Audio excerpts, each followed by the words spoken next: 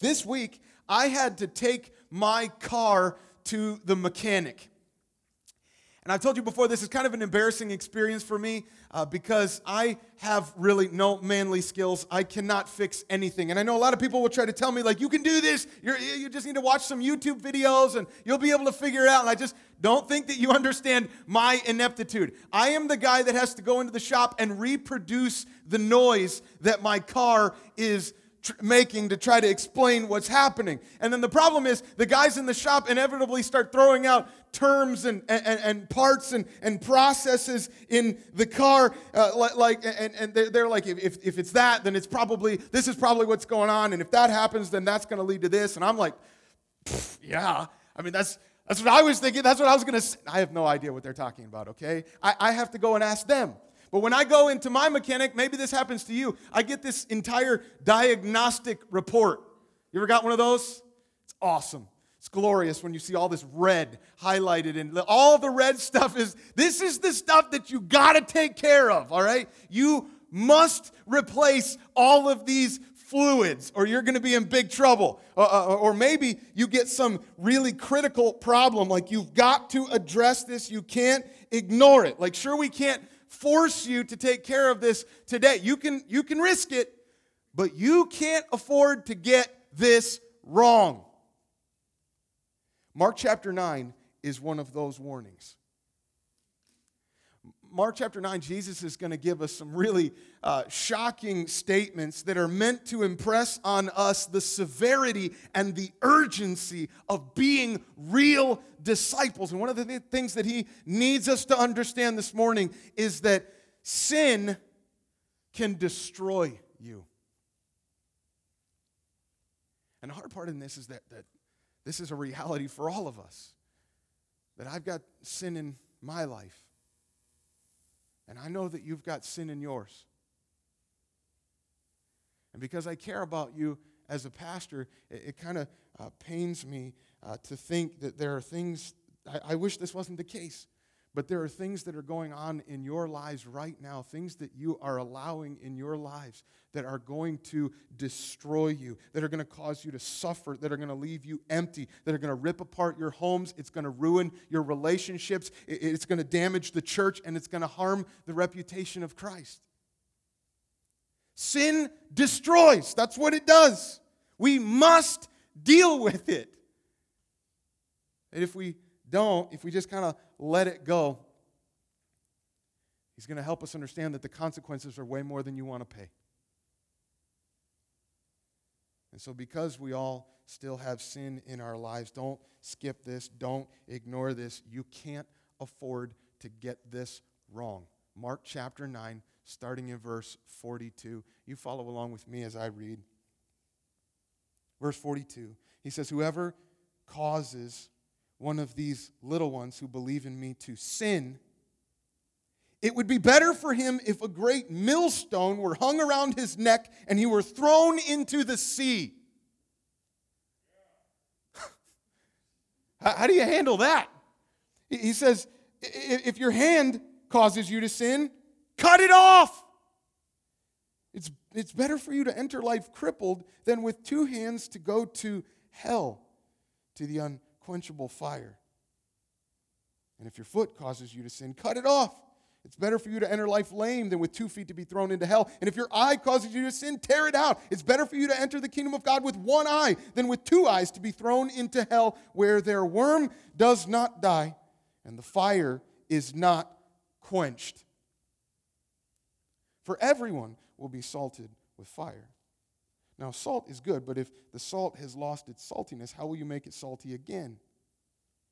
So have salt in yourselves and be at peace with one another. Let me give you a big idea of this text. I hope that this is going to be impressed upon you today.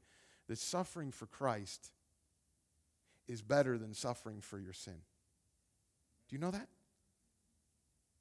Suffering a little bit here is way better than having to pay the consequences and suffer for your sin. Father, I pray that as we open up your word, these are heavy things that you want to say to us this morning, so I'm praying that we're going to submit to that. I'm praying that we're not going to be afraid to read what you've said to us. And apparently we need this as your church. I need this as your son. We want to be obedient to you. Lord, we don't want this. We don't want to face these consequences. We certainly don't want to see the ones that we love facing these. So, Lord, I'm praying that as we hear these kind of difficult, challenging words, would you help us to look to Christ? Would it be seasoned with grace? Would we exalt you and rejoice in the gospel today? I pray that you get the glory in it. In Jesus' name, amen. Well, let me give you three warnings that we see in this text to disciples. Okay, I hope this is really clear. Here's one. Note this. First thing we see, don't cause others to sin. So he says, verse 42. Don't cause others to sin. He says, whoever causes one of these little ones who believes in me to sin. Now, who are these little ones that he's talking about? It kind of sounds like he's talking about kids, right?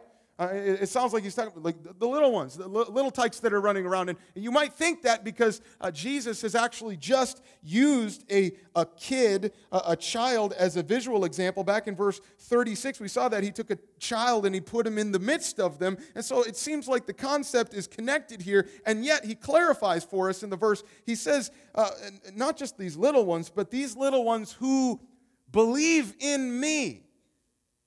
So he's talking about believers. Likely talking about maybe new believers or believers that are still kind of immature. Basically what he's saying is, don't cause believers in Jesus to sin. Now, what does that mean? Well, the word there to cause to sin is the Greek word scandalizo, where we get our word scandalize. It's a scandal. It means to cause someone to stumble or to cause them to fall away. Basically, you're trying to wreck someone's faith in Jesus. Now, I know like everybody here is like, I don't do that. Like I'm not. Who's trying to do that? Why would anybody do that? Well, think about the context. We got to go back to what we saw last week, what just happened right before Jesus teaches on this. The context is that John and his disciples, I don't know if you remember this, they saw this guy wearing a Team Jesus jersey going out and casting out demons, but he wasn't following the disciples, and so they come up to Jesus thinking they're going to get a pat on the back. They're like, Jesus, we saw this guy. He's trying to cast out demons in your name, so we tried to stop him. Why'd they try to stop him? Well, really, because they were jealous. That guy was able to do what they were really struggling to do. And they're exclusive. They've got this, we don't accept people that are not in our circle. They got to be part of us. You got to be one of us. The reason they said no, the reason they're trying to stop him is because of pride. Do you know that spiritual pride actually pushes people away and it refuses to celebrate when God is working in and through someone else? I know this is what we looked at last week, but just kind of imagine, put yourself in that man's shoes who's casting out the demons, right? Here you are, God is working powerfully in you and through you, and you're seeing these people set free from demonic oppression in the name of Jesus, only to have Jesus' disciples reject you and tell you to quit. That's what he says. Don't cause them to sin. Don't try to wreck their faith. Now, what does this look like? I tried to imagine, like, what does this mean for us? Because likely you're not intentionally going around plotting, like, whose faith can I wreck today? But think about this. When you think so highly of yourself, and when you put yourself first, you can really hurt your brothers and sisters in Christ. Especially those who have a simple faith or somebody that's kind of new to the faith. This looks like dismissing the work that God is doing in somebody's life. And they may not be as mature as you. They may not they may not have been walking with Christ as long as you. They may not know as much as you know. But think about the damage that it can do. When we just kind of discredit the work that God is doing in them as though that's not really that impressive. I've heard better. Or it also looks like discouraging someone from being a part of God's mission. Because what if the new guy that brand new believer is way more excited and way more bold about sharing his faith at work than you are. Don't dump cold water on that. I realize that we might feel some guilt, we might feel some shame. He's kind of putting us to shame, but in that moment, that pride is going to tempt us to squelch the enthusiasm, to try to bring those people down to our level so we feel better about ourselves. It looks like dismissing the work God's doing or discouraging them from being a part of it, and also it just means despising somebody. That we would turn them away from being a part of our inner circle, our group, our church.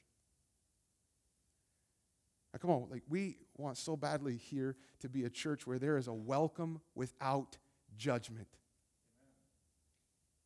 And we're not we're not pushing people away because they're not part of us and we're not really comfortable with them. This is not a closed circle. We want to be inviting. Especially those that might have immaturity, might be new to the faith. It says, don't try to wreck their faith.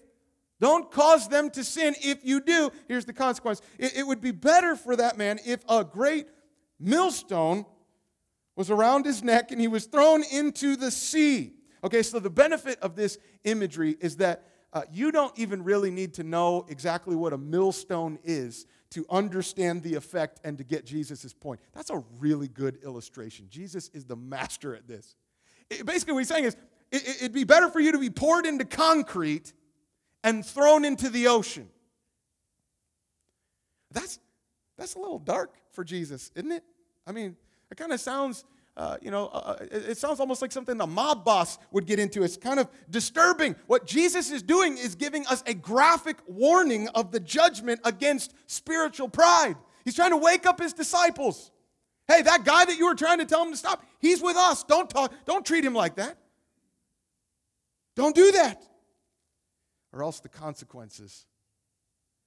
What he's saying is, as terrifying as it would be to be thrown into water and to sink to your death, as terrifying as that sounds, you would prefer that to facing God's wrath. Does it sound like God takes sin seriously? Which actually leads us to the second warning where I want to spend a lot of our time this morning. Note this. You can't afford to get this wrong. Deal with your own sin now. Do it now. Deal with your own sin now. Here's the command that he tells us, verse 43. He says, if your hand causes you to sin, what are you supposed to do? Cut it off. So it might scare you to know that we are looking for some people that have a skill with a blade.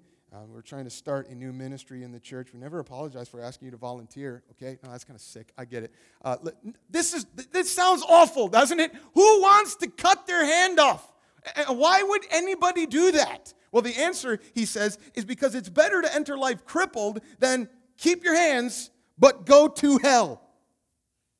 He's putting a choice before us. What he's saying is, here's the choice. You can let sin go, or you can deal with it now. You can do the hard thing now, which is not going to be pleasant, it's not going to be fun, this is not going to be easy, and it's going to hurt. But it'll be much easier for you in the end. Or you can do the easy thing now. And avoid the pain, avoid the sacrifice. It is going to be much harder in the end. And he gives us such graphic consequences, such scary consequences to help us understand you really don't want to suffer the consequences of your sin. You don't want to, okay? He said, if you just let your sin go, don't deal with it, it leads to hell. Can we just talk about that for a minute? That word hell in the Greek is actually a name. It's the name Gehenna. This is actually a place in Jerusalem. I'm going to show you some Israel pics, okay? I actually want to put this on a map. Here's the city of Jerusalem. And I know this looks kind of small. You may not be able to tell what's going on, but I really just want you to be able to see that Jerusalem is built up on a hill. You see that it's slanting up there like that? And that on the top is the Temple Mount. That's where today, if you were to go to Jerusalem, you would see the big gold dome of the rock. That is the Temple Mount, and it's down here on the hill. At the bottom, this is the Hinnom Valley. This is known as Gehenna. It's the southwest corner of Jerusalem, right outside of the Dung Gate. And yes, this is, I got a picture of me.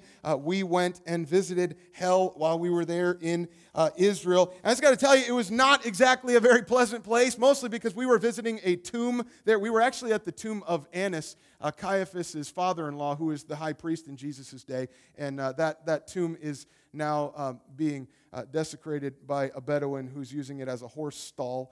And so we were like hanging out. There's a whole bunch of like horse manure and flies. It was not a very pleasant place. Okay, that place, Gehenna, became a symbol of hell. Why? Because that is the place where the kings of Judah in the Old Testament committed some of the most awful sins. In fact, I want to show this to you. Jeremiah chapter 32. Jeremiah chapter 32, verse 35. This is God declaring judgment on the people of Judah. He says, They, the children of Judah, they build the high places of Baal in the valley of the son of Hinnom. That is the Hebrew, becomes in Greek Gehenna. That's the valley right there. They're building the high places. To do what? To offer up their sons and daughters to Moloch, though I did not command them, nor did it enter my mind that they should do this abomination to cause Judah to sin. What's crazy is this is not the bad guys, okay? This is not the pagan kings. This is God's people burning their own kids in the fire as child sacrifices in the very city where they're supposed to be worshiping Yahweh alone. This is awful. And so when the king Josiah comes along, he was actually one of the good kings. There weren't very many of them. King Josiah came along, and his grandpa was King Manasseh, one of the worst that was committing this sin right here in Gehenna. Josiah came along, was trying to reform the nation. He's trying to destroy all the altars and get rid of the false gods. And it says in Gehenna, he went there to the valley of Hinnom, and he defiled that place so that they wouldn't do that anymore. And so Gehenna actually became a dump. It was the place for throwing dead bodies. It's the place where they would burn trash. So Jesus, when he comes along, he's not calling that place hell. But he's using it symbolically of hell. He's saying it's a place, verse 43, of unquenchable fire. Verse 48, where their worm does not die and the fire is not quenched. This is awful. Wayne Grudem in his systematic theology would define it, hell, as a place of eternal conscious punishment for the wicked. Hell's a place where the wicked are tormented day in and day out forever and ever. Now, some of you are thinking like, dude, it's Father's Day. Why in the world are we talking about hell? Okay, so this is just what happens when we just open up the Bible and we work our way through. This is where we're at. And we can't be afraid to just read what God's Word says. I know hell is not a popular doctrine. I know it's not pleasant. And a lot of people are asking the question, and understandably so, is this real? Is hell real? Some people are trying to redefine it right now to say that it's just a concept or it's just a symbol. It's not an actual place of eternal judgment like Jesus says it is. Or if it is an actual place of judgment, that it's not eternal, that it's not going to last forever. And I just want to say, you just have to hear my heart on this. I understand that. I understand why people would want to do that. This should not be a comfortable doctrine for anybody. Hell is really hard to swallow. And I'm not for a moment going to try to pretend like I have all the answers. And quite honestly, we're not going to exhaust this subject here today. And it might raise for you theological questions. It might raise for you some philosophical questions. I am happy to talk with you more about these things. I'm just acknowledging right up front, this is a hard one, okay? But we have to be willing to read the Bible responsibly. And if you want to dismiss it, redefine it, and say that it's not what it says in the Bible, one of the things, and probably the biggest thing that you're going to have to deal with, is the fact that over and over, Jesus is the one who teaches us of the reality of eternal judgment in hell. So I get like a lot of times when we're trying to dismiss it and say that it's not what we think it is, that we think that we're rescuing God. We think that we're going to make God look better. Quite honestly, if we ignore this, we lose the gospel. We lose the hope of eternity, and we lose our mission for today. What happens is we often frame the question in a way that really betrays our ignorance. I'm sure you've heard this. I'm sure you've thought this. Maybe you've wondered this. How could a loving God send people to hell for eternity? How is this okay? Like, how come he can't just forgive? Why can't he just sweep it under the rug? I mean, that's what we would do. And what we're really saying in that is if God is going to punish people forever, then he would not be just, because sin is not that big of a deal. Doesn't seem like the punishment fits the crime. But I think we'd be wrong on both accounts. I don't think that we come close to appreciating the horror of our own sin. How evil it is to rebel against a good and a holy God. And maybe, I know we take it easy on sin, so maybe this will help us to just remember for just a moment, what were they doing in Gehenna? What was it that was happening there? Why did that place become a place of judgment? What were they doing? Child sacrifice. I stood at another altar in a city called Gezer. This is halfway between Jerusalem and one of the port cities in Tel Aviv, Joppa. And this was an altar not to Yahweh. And it was at this archaeological dig that they discovered jars with the burned remains of 1-week-old babies and other children. They're sacrificing their kids. They're killing the innocent. We're going to kill someone else so that I could be blessed. Man, you better feel some anger when you look at that. I remember this hit me when we were visiting another site. We were visiting the Temple of Artemis. And this is in the city of Jerash. This is in northern Jordan. I got to tell you, this was an impressive structure. We were climbing all over it, and it was kind of cool. And we were kind of trying to move the pillars there. And we climbed down underneath the temple, and there's some tunnels under there. And I was like, man, this is really cool. We're getting down in these tunnels, until our teacher explained to us what happened down in those tunnels under the temple.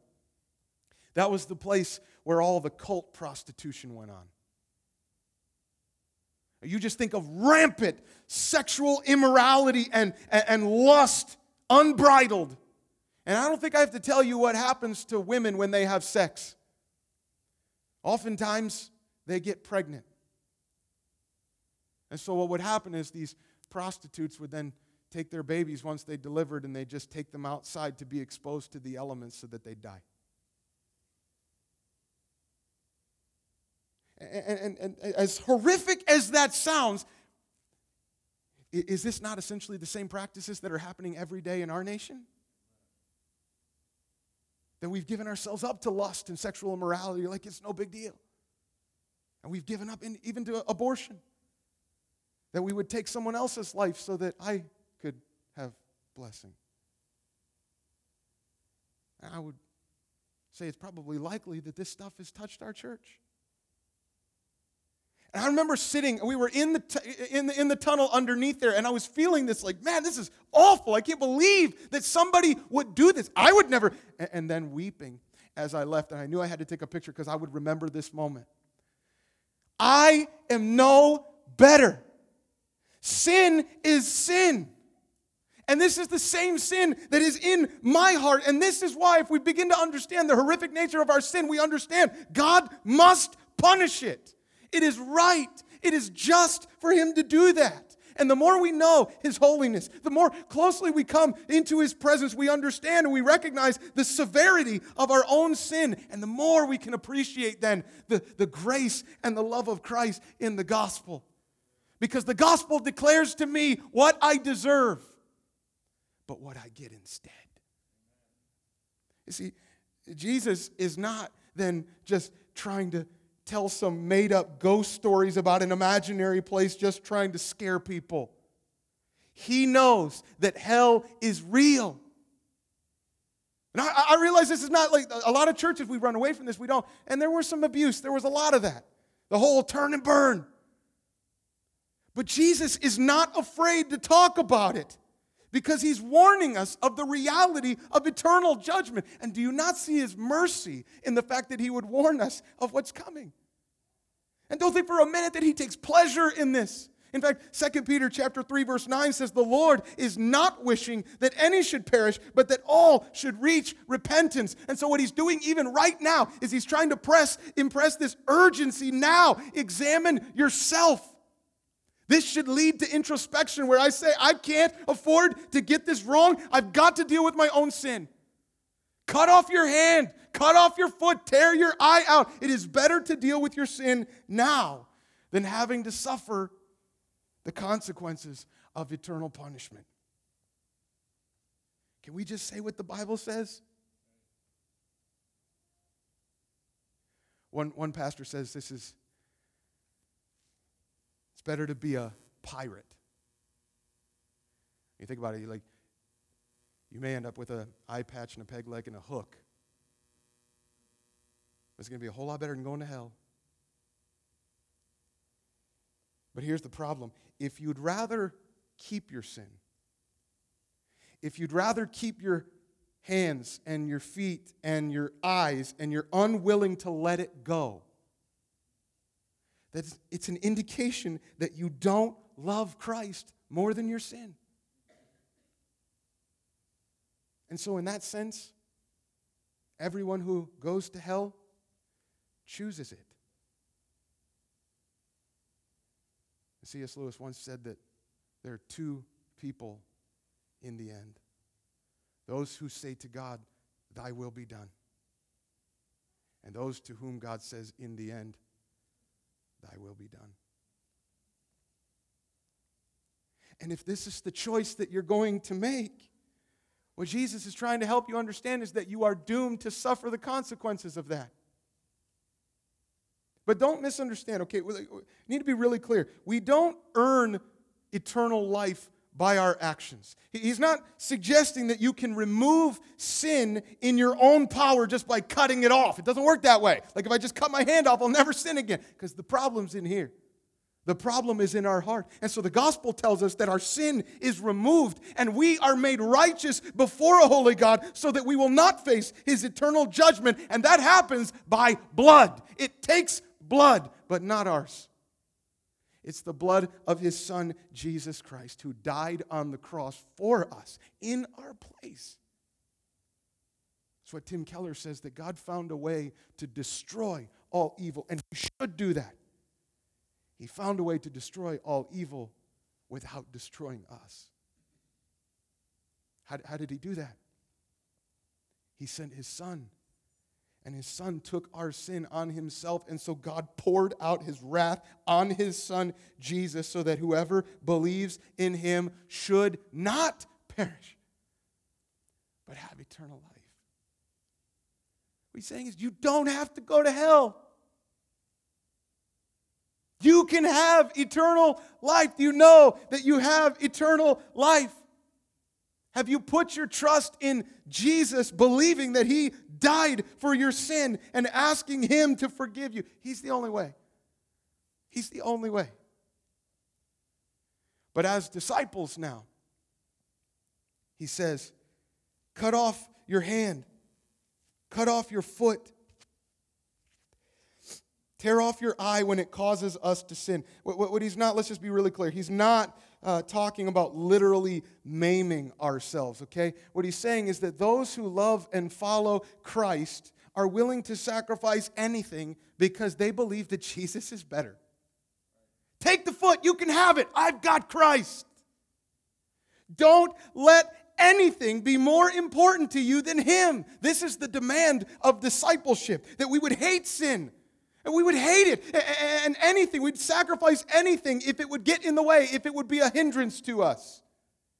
Because quite honestly, it makes no sense to say, I love Christ, but if it comes down to it, I'd rather have my hand than Him. Sin's got to go. What he's trying to say is do whatever you have to do to stop sinning. This is what believers do. Do you know that? This is the reality for those. If you do belong to Him, then God's Word says you won't keep on sinning. That's the whole point of the book of 1 John. He's trying to tell you what happens when you really do belong to the family of God. 1 John chapter 3, I want you to see this. Verse 9, he says, no one born of God makes a practice of sinning, for God's seed abides in him, and he can't keep on sinning because he's been born of God. True believers stop sinning, not in order to become a son or daughter, but because we are sons and daughters in Christ. Sin is not who you are anymore. And so what Jesus is telling us, he's kind of giving this all-encompassing demand to get rid of sin, get rid of all of it. And it might take some radical amputation. What are the sins of your hand? What are the things that you're doing that you know is not right? With our hands, we can steal and we can hurt, we can murder. You're like, I don't do that. Well, think about it. Are you taking things that are really not yours? Are you fudging on your taxes? Are you taking little extra benefits from work? Are you taking a paycheck when you're really just being lazy and you're not really earning it? He's trying to get us to think about these things, bring these things to mind so that we would know, is there sin in my life? God, is this? Show me. And I may not murder, but Jesus says that murder is an action of the heart. That I would hate somebody, that I would resent them, that I would want to hurt them even with my words. I want them to feel pain. I use jokes to try to put them down, or that I would exclude people, ignore them. What about your feet? Where are you going that's wrong? Are the places that you're going that you know you shouldn't? Spots of temptation or hanging out with friends that you know are influencing you to sin? Or where are you not going where you know you should? Are you filling up your schedule so full of your own pursuits that you end up just neglecting to go be with the body of Christ? The Sunday morning small group, opportunities to pray, opportunities to serve, kind of take a back seat to what I got going on and the things that I really want to do? Am I not going intentionally to the people around me with this message of the gospel? What about sins of the eyes? What are you looking at? Porn? And don't say it's like, well, I'm not looking at the hard stuff. Any of that. Are you have wandering eyes? Or reading sexually arousing material? Is your Netflix queue filled with immorality? Even if you would think it's not that big, it's kind of subtle.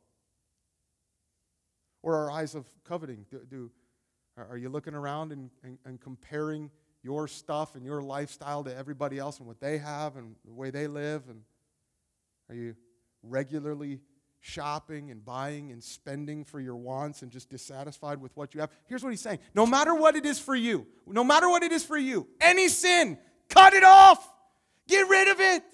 It leads to destruction. Get into God's word. Confess. Be honest with other believers. Don't let it stay. It doesn't belong. Do you feel this warning from Jesus? What he's trying to help you understand is if you let it go, it's dangerous. It's going to hurt you. And I know that in the moment, it's so much easier to not deal with it. Just let it go. I don't want to confess that. I don't want anybody else to know. I don't want to have to admit what I've been doing, and I certainly don't want to have to sacrifice, or I don't want to deal with any consequences right now, so I'll just delay that. But in the end, he's saying it leads to death. And so the great Puritan preacher John Owen would say it like this: be always at it whilst you live. Cease not a day from this work. Be killing sin, or it will be killing you. Can I just say, because of God's wrath, we can know his mercy. And it's actually, God's word says, it's his kindness that would beckon us out of the shadows into repentance and into his glorious light. Don't wait. You can't afford to get this wrong.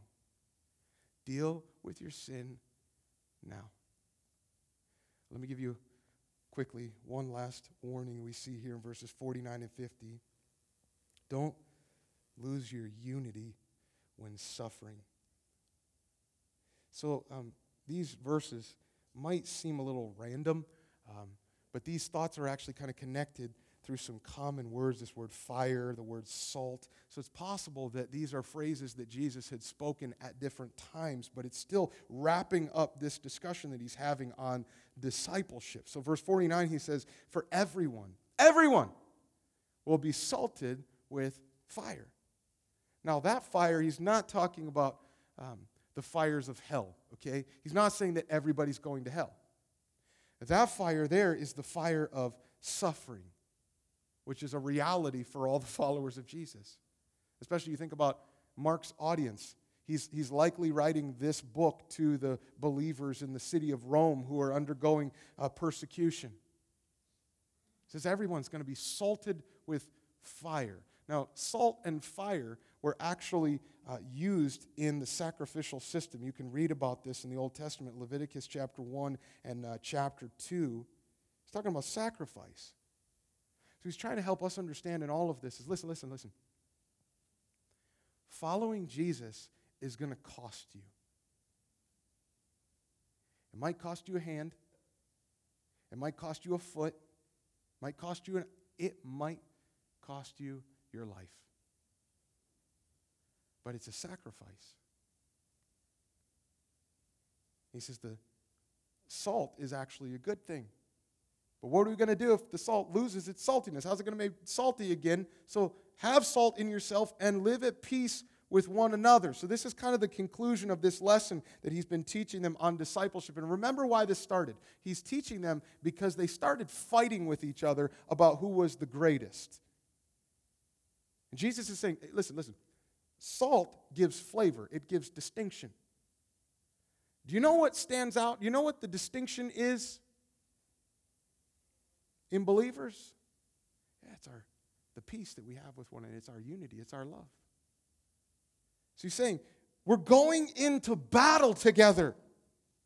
We're not fighting each other. We're fighting with each other. We're fighting the sin that would in our lives that would try to destroy us, and we're knowing that we're also going to be suffering some persecution, and in that suffering, our lives can actually become a sacrifice that is really pleasing to Christ. And so in all of this, he's laying this out. It's not easy being a disciple, but these warnings ought to drive us to humility. You can't afford to get this wrong. And guess what? You can't afford to do this one on your own either. You need the church. Because if you're only thinking about yourself, then you end up hurting other people and causing them to sin. If you're only looking out for yourself, then you're going to let sin go and avoid the pain and avoid any sacrifice and not deal with it. He's trying to help us understand, yes, the cost of following Jesus is high, but let the church keep urging you and pressing you on to pursue him, knowing that suffering for Christ is way better than suffering for your sin. And on a day like today, can I just say, dads, can we lead the way on this? Can we be the first ones that would hold up God's word and get on our knees and confess and recognize our need for repentance and point our families help point the church to the glory of Christ in the gospel. He wants you to live with him for all of eternity. Let's pray.